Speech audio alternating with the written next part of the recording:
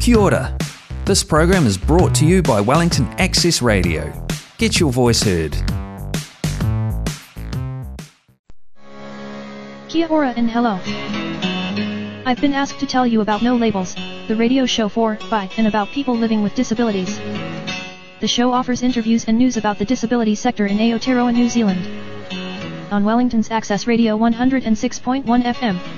Find us on Facebook or go to www.accessradio.org.nz. No Labels, our voice for you on Access Radio. And welcome to this edition of No Labels for the end of August.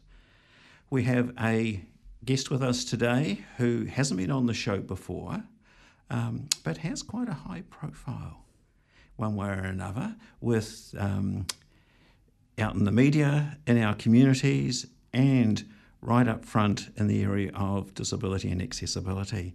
And so, Minister Williams, welcome to the show. Oh, thank you very much for having me on today. It's an absolute pleasure. Thank you for coming in.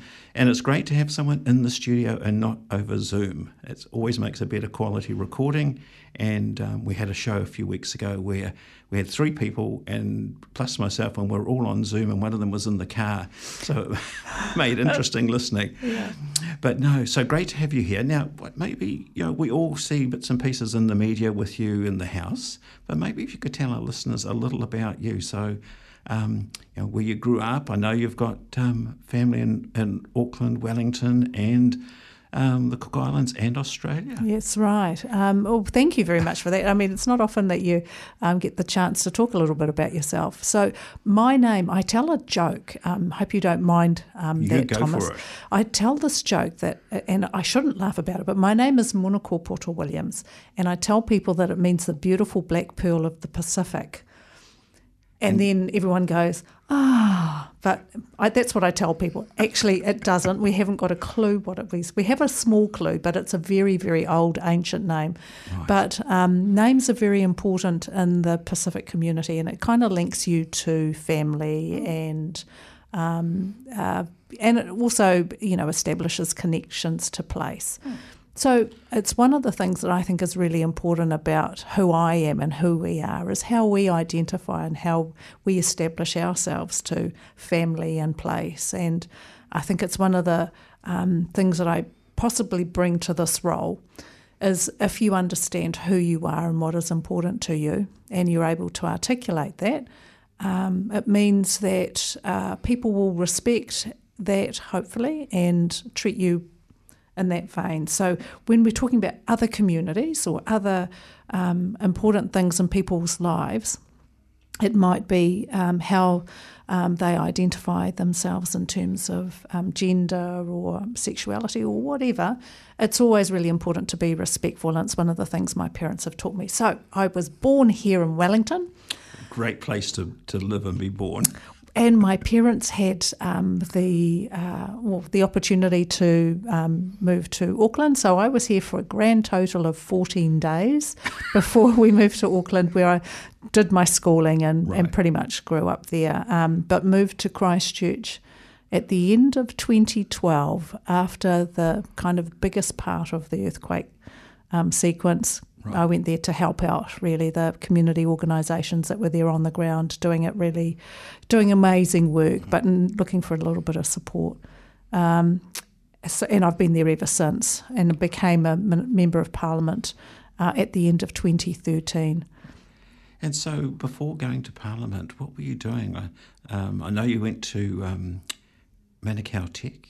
I did, yeah. So I did my my MBA, my Masters of Business Administration through MIT, but it was actually a host campus for the University of the South Pacific, which is, the University of Southern Cross, which is based in Australia, New South Wales.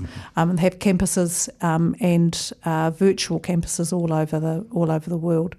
But I latterly, in the last kind of 15, 20 years or so of my working life, has largely been in the community sector.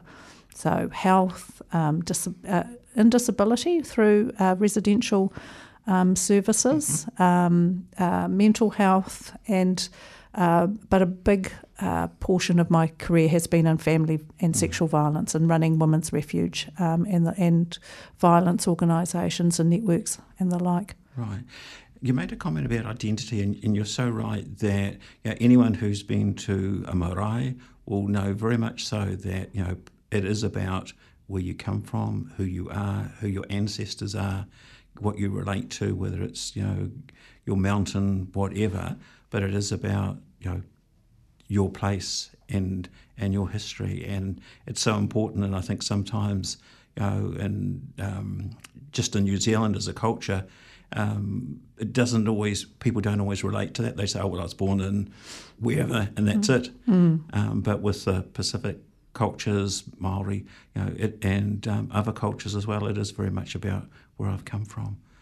Yeah. Don't you think that also applies? It applies to everybody, and it's does. given us the ability and the license to say, this is who I am, this is what I believe in, this is how you can be respectful of me and the things that are important to me. And I think sometimes, even in the disability community, it may not be about where I'm from. It actually may be about my journey through disability. I may have gone to a special school, or I may have acquired a disability later in life. It's guess what people relate to in part of their journey. Absolutely. Yeah. So in Parliament, you've had a number of portfolios, and you still have a number of portfolios. I do, yes. So I started, as even when we came into government, as a backbench MP or as an electorate MP, there's lots of work that you do on the ground with your local communities, looking for housing, getting access to benefits, for example, or dealing with ACC, all really important stuff. When we came into government, I had a role as an assistant speaker, which I absolutely loved. I love process, and parliamentary process is pretty prescribed, and there are lots of very big personalities to manage in the parliamentary setting. I can imagine. Yeah, so that you just need to listen to the House sometimes. Yeah, so that's given me a kind of good grounding really in dealing with some big personalities in other areas. When we were returned to government in 2020, the Prime Minister gave me the absolute honour of taking the police portfolio, the building and construction portfolio, and a couple of associate roles. I had an associate role with children, which has brought me into touch with some of the things that are happening with the Royal Commission of Inquiry, for example, and a role as an associate for housing, which was directly looking at public housing. And I know that these are issues that are important to our communities and our disabled communities in particular. Very much so. Those portfolios, fairly massive, portfolios. They're not sort of police, housing, etc. That's they're really meaty pieces of parts of government to be responsible for. They certainly are. They are big portfolios and important for people's everyday life. Yeah. But when the opportunity came to do this work and also take the conservation portfolio, if you can imagine, people go through their parliamentary and ministerial careers never having the ability to launch a new ministry. And that's pretty significant and important. It sure is. And so for me, the chance to do that was one I couldn't pass up. So I was enormously grateful to be given the opportunity to launch Whaikaha. And now really, now we're putting the pieces together about what the ministry will do going forward. And I know there's a lot of interest in who will help in that role in terms of the chief executive. And I know it's been tantalising to say that we're getting close, but we are absolutely getting close to announcing who that will be. And it will be a couple of days after the 1st of the next month. So after the 1st of September, we will be able to sign that out and make those announcements. Yeah, and I think the community, as you said, have been dying to know who it is. So I think that will be will all be tuned to radio, TV, stuff, whatever, to hear that early in September. So, Minister, the work you did in the community, Women's Refuge, etc., a lot of that would have been great sort of grounding in many respects to seeing, firsthand some of the real issues that are out there in the community facing disadvantaged groups, but also helping you, I guess, in your new role as minister. One of the things that I guess is a theme of that is many people talk to me about is when we have the ability to have agency for ourselves. When we don't have that agency for ourselves, how difficult it can be. But at the extreme end of that, when there is a real difference in the power dynamic that exists in relationships. So in some of the roles that I've had, particularly in supporting service delivery for people with health conditions and disabled people, it's led me along a journey of understanding what you need to do to support people to have their own voice and have control of their own lives. So it has been hugely important to be able to come into this role, having had that background, having seen and talked to people who have experienced some difficult times so that we know we can do things to improve that, and also we can make sure many of these things don't happen again. Great. Now, you've got a song you're going to introduce us with. What's your first choice today? Well, it's Don't Forget Your Roots by 660. I love New Zealand music first and foremost, and I have a preference in playing New Zealand music, but this is really important to me, and it's kind of where I started our conversation. It is. Yeah. So aptly chosen. Right, let's go.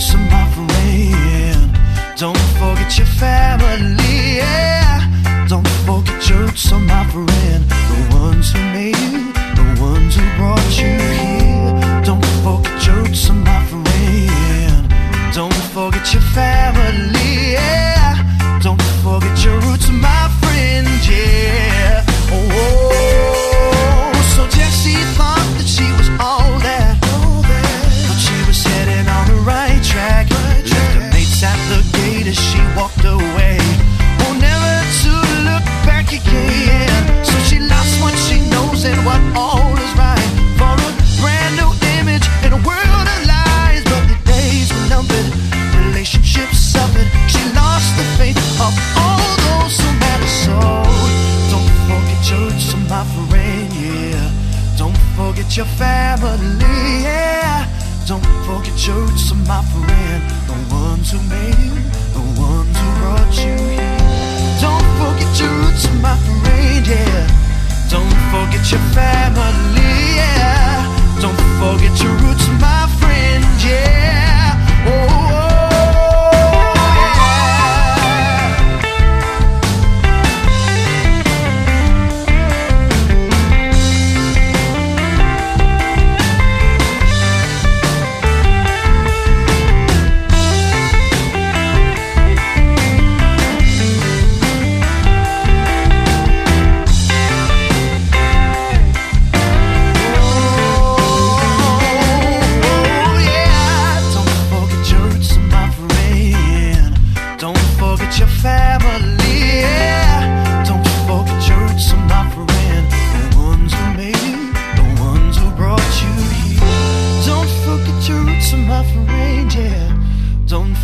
forget your family, yeah. Don't forget your roots, my friend, yeah.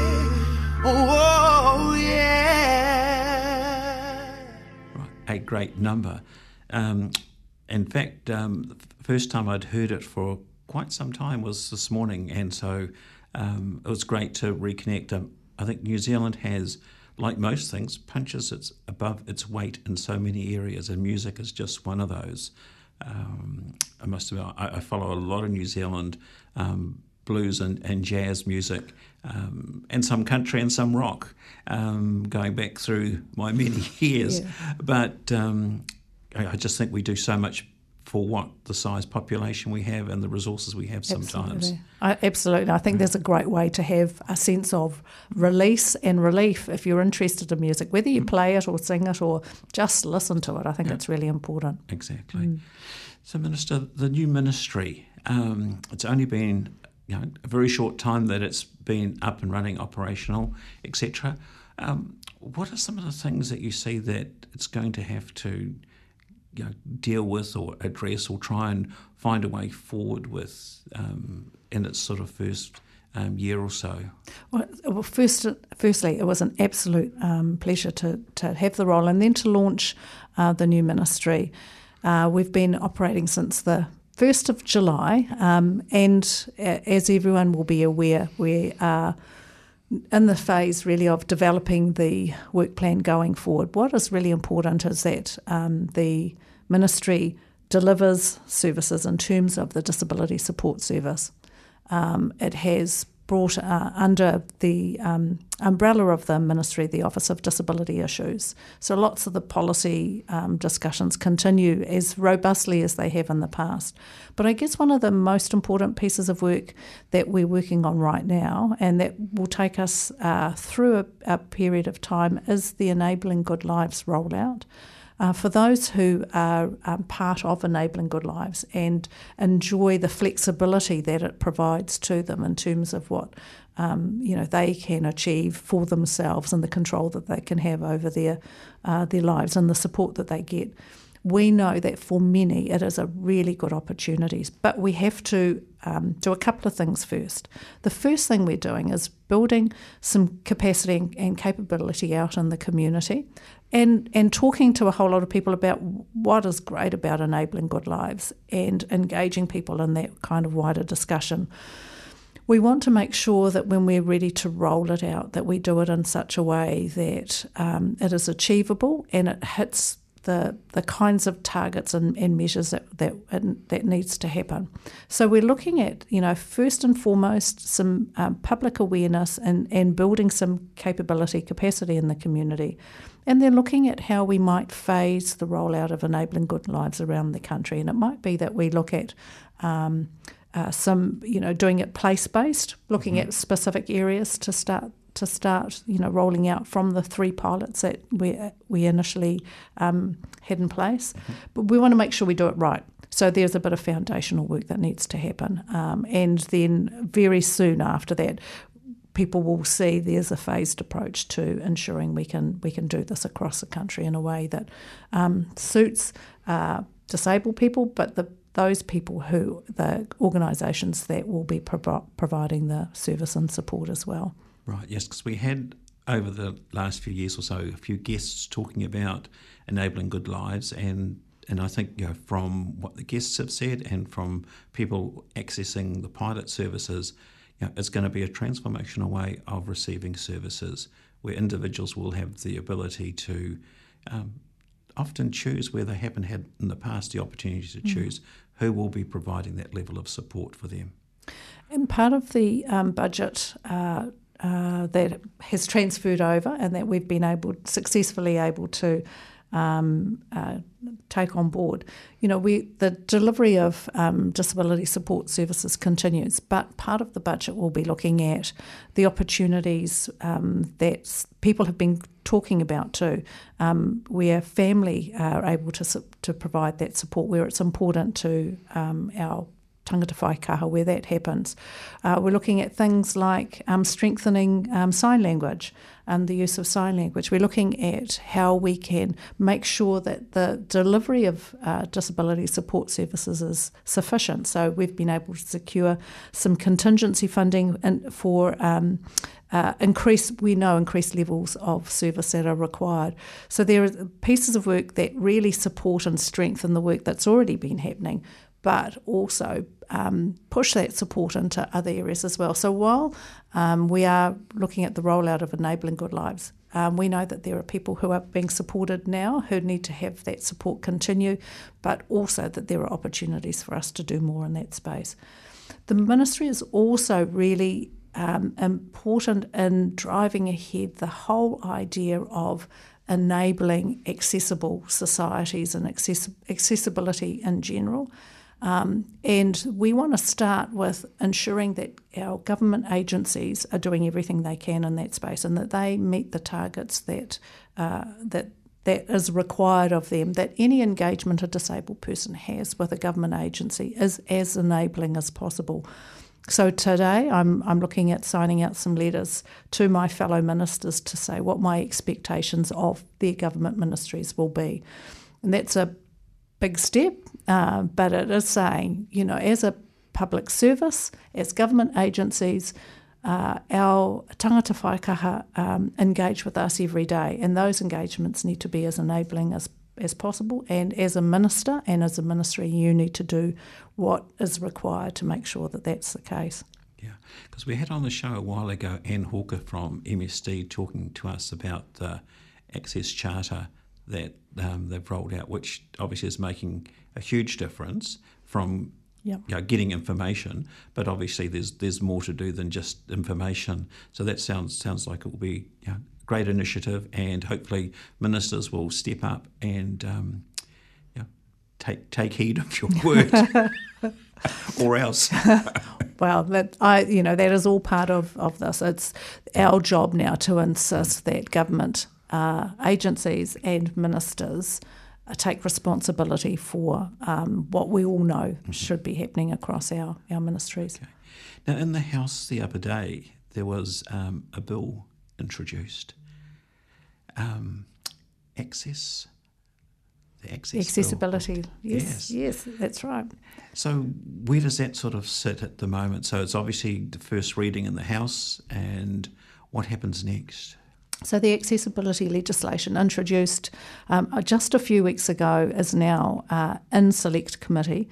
The important part of the Select Committee process, and I'm pleased to be talking about that because one of the things we asked the chair of the committee to do was to look at extending the report back time. Normal Select Committee processes are about 6 months. We've asked to add another 3 months to that to give everybody an opportunity to submit. We've also asked the committee to ensure that the bill and the hearings will be accessible to those who need to submit, that the material is provided in as many different formats as possible, and that the hearings are held around the country. So we wouldn't want people to have the the imposition of travel. We want the hearings to the submissions process to go to them.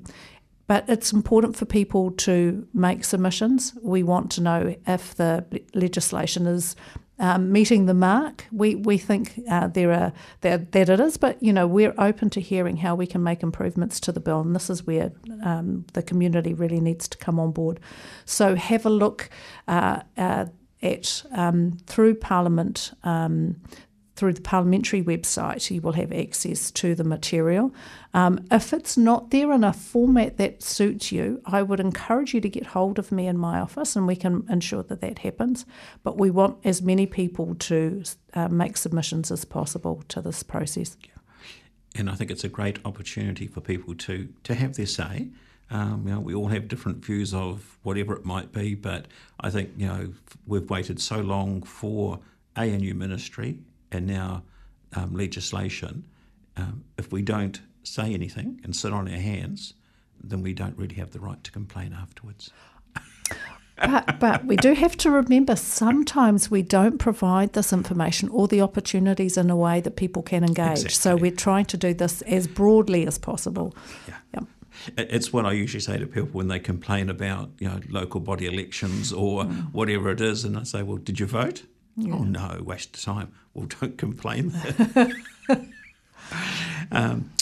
And you touched on earlier about the inquiry that's happening at the moment and the sessions, and I know a number of disabled people came forward to tell their stories, and we heard some of those in the media, and I must say, quite horrific, to be quite honest. So where does that go to now? So we've obviously, people have told their stories, and I think we've started to hear back from government officials as to their feedback. Yes, and their acknowledgements, which I think are the important thing.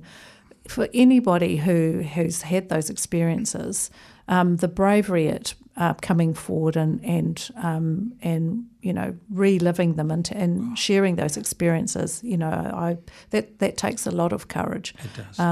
And we're all really grateful for people actually talking about their experiences and sharing them in that way. What happens now is, you're right, government agencies are responding and they're making acknowledgements of the way that, policies were set up and ways that people behaved, and really,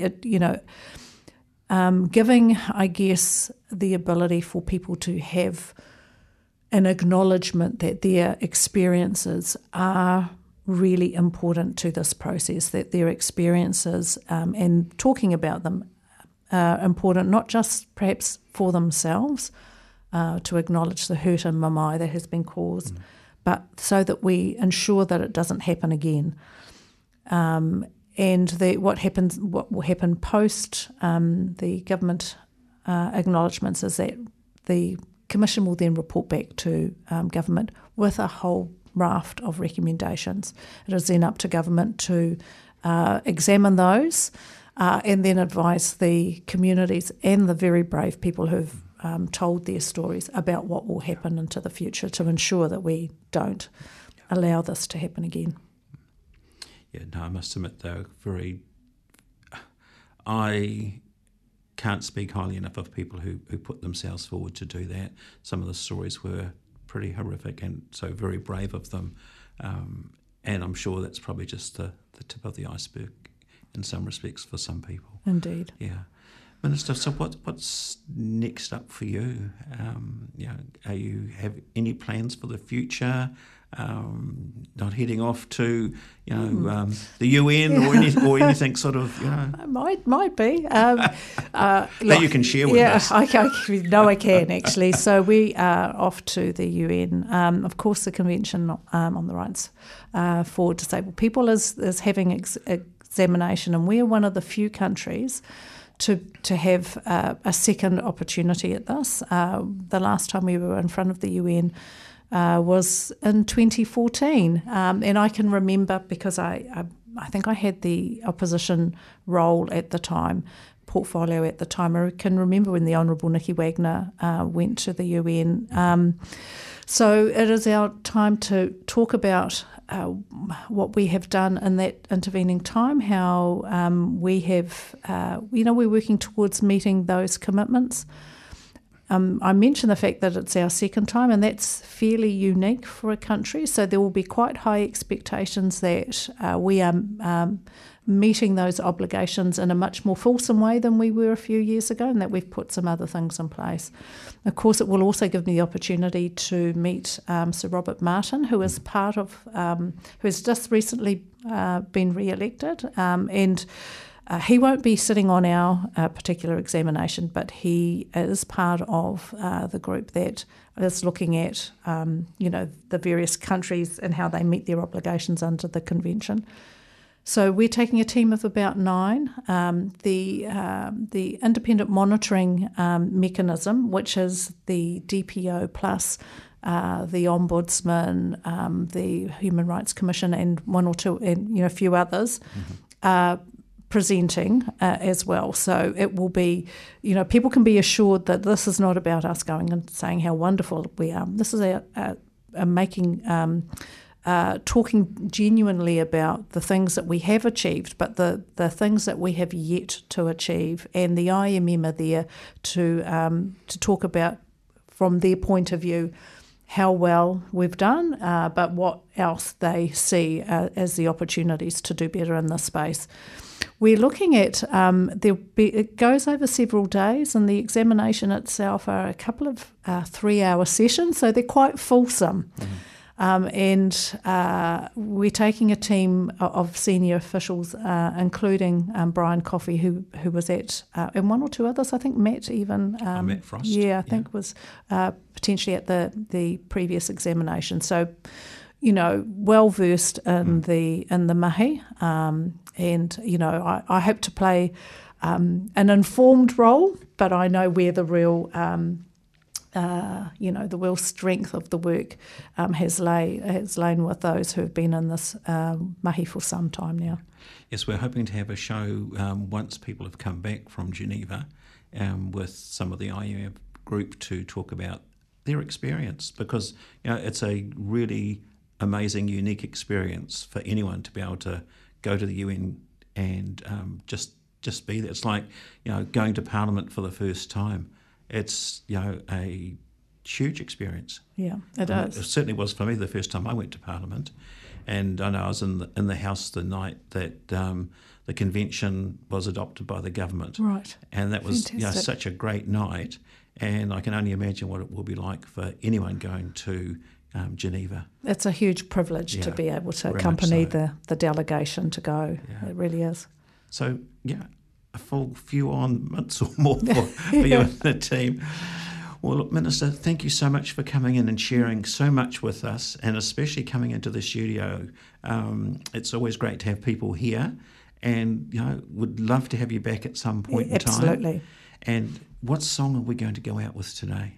Well, given that we've been through some tough times over the last couple of years, there's a fraction too much friction is my pick from Tim Finn. I think it's just it's nice for us just to remember the great things in life, right? And let's put all the silly stuff to one side. Yeah, great. Well, thank you, Minister, for coming in, and here we go with Tim Finn. There's a fraction too much friction. There's a fraction too much friction. There's a fraction too much friction. Yeah, yeah. There's a fraction too much friction. Take a typical man and roll him with a typical woman, then sit back and watch everything slide. It's a perfectly natural expression of ill will, but when will hostility subside? There's a fraction too much friction. There's a fraction too much friction, yeah. Don't believe in opposing factions. What we need is some positive action. There's a fraction too much friction, yeah. Oh yeah. It's a very old problem that goes back to the dark ages. The wages of original sin. Let's make it a better world. Let's shake it up, boys and girls. It's never too late to begin. There's a fraction too much friction. There's a fraction too much friction, yeah. Men and women need each other, should be like sister and brother. There's a fraction too much friction, yeah. Oh yeah.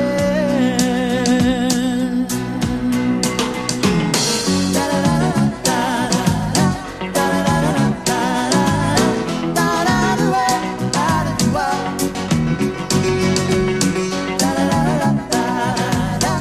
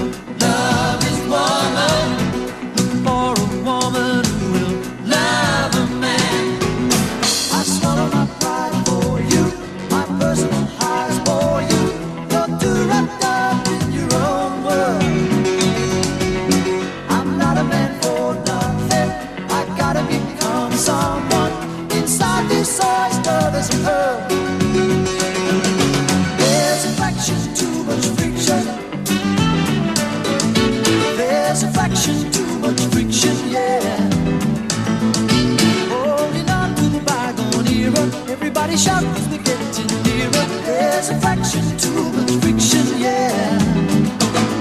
Ooh, yeah. Ooh, yeah.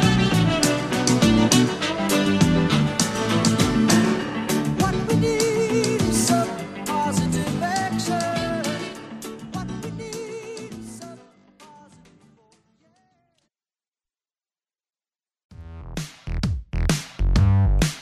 That program was brought to you by Wellington Access Radio. Get your voice heard. Thanks New Zealand On Air for funding accessmedia.nz.